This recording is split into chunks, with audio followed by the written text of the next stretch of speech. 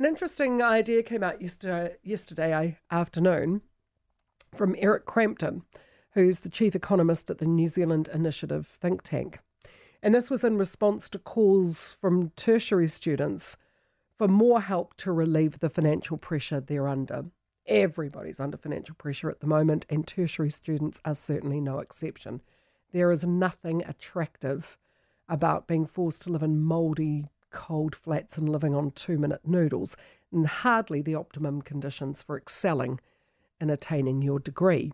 And so Eric Crampton believes interest on student loans should be reinstated so students can borrow more while they're studying, thus being able to pay their cost of living without having to take on a third job, to keep them in their 2-minute noodles. I couldn't disagree with the chief economist more. Get more kids into bigger debt? Dumb idea. If all Kiwi tertiary students were actually completing their degrees and becoming glittering jewels in the crown that is the knowledge economy, fine. But they're not. Look at the numbers. New Zealand has one of the lowest reported higher education qualification completion rates in the OECD, well below the Aussies. Another statistic to add to our education roll call of shame. According to the government data from 2018, 1 in 3 university students never completes their degree. So they've taken on this loan. They've gone in there with their brand new pads and their new lecture notebooks, and they're all excited, and it's going to be very thrilling, and they're off and away, except they're not. 1 in 3 crash lands. But they've still got that debt, and they've got nothing to show for it. A complete and utter waste of money for them, and a total waste of taxpayers' money too. Contrary to what students will have you believe, they do not pay for their education. They pay a small proportion of the cost of their education. The taxpayer subsidises up to 80% of it for them. So when they talk about, we had to pay for our education, no, you don't. You pay a very small proportion of it. And if you want to buy a farm or buy a truck to begin your own haulage company or set up a ceramic studio or, do something else, you don't get that sort of support in your career. You only get that if you decide to do a tertiary qualification. The other constant grizzle from today's students is that the older generation had their fees paid for them. It's not fair. Well, that is very, very true.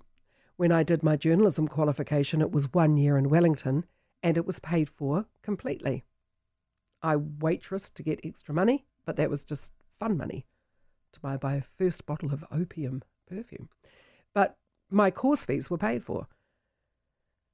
But back then, there were only 160 students who were trained in journalism every year. There were 2 6-month courses in Auckland.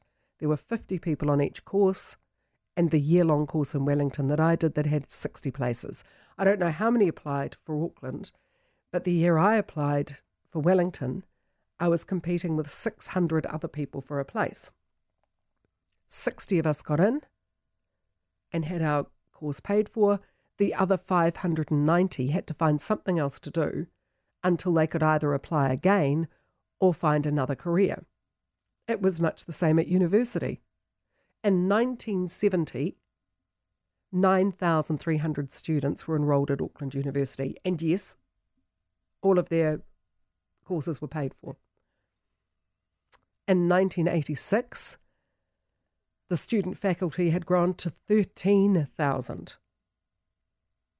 In 2019, it was 34,500,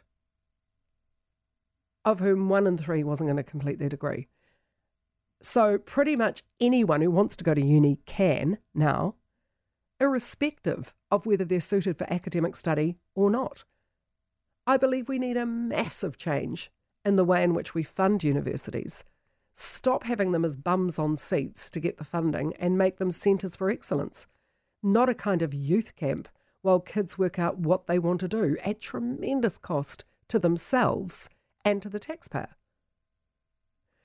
The money the taxpayers investing in tertiary education could be far better spent on funding students with natural academic aptitude, whatever their background.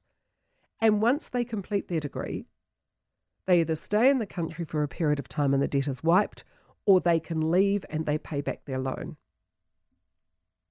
If there are those who believe strongly that they deserve to be at university, that their grades don't reflect, where they've come from or how hard it's been, fine, maybe give them a year. See how they go. See how they go with intensive support, wraparound care, and see if their natural talents can come through once they're given the opportunity to shine.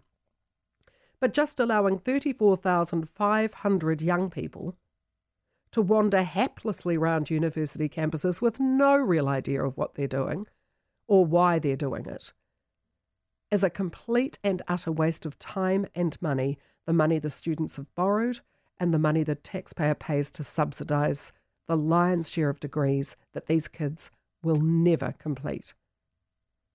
I'm with Eric Crampton, but only in as far as the rules around student loans need to change. They certainly do.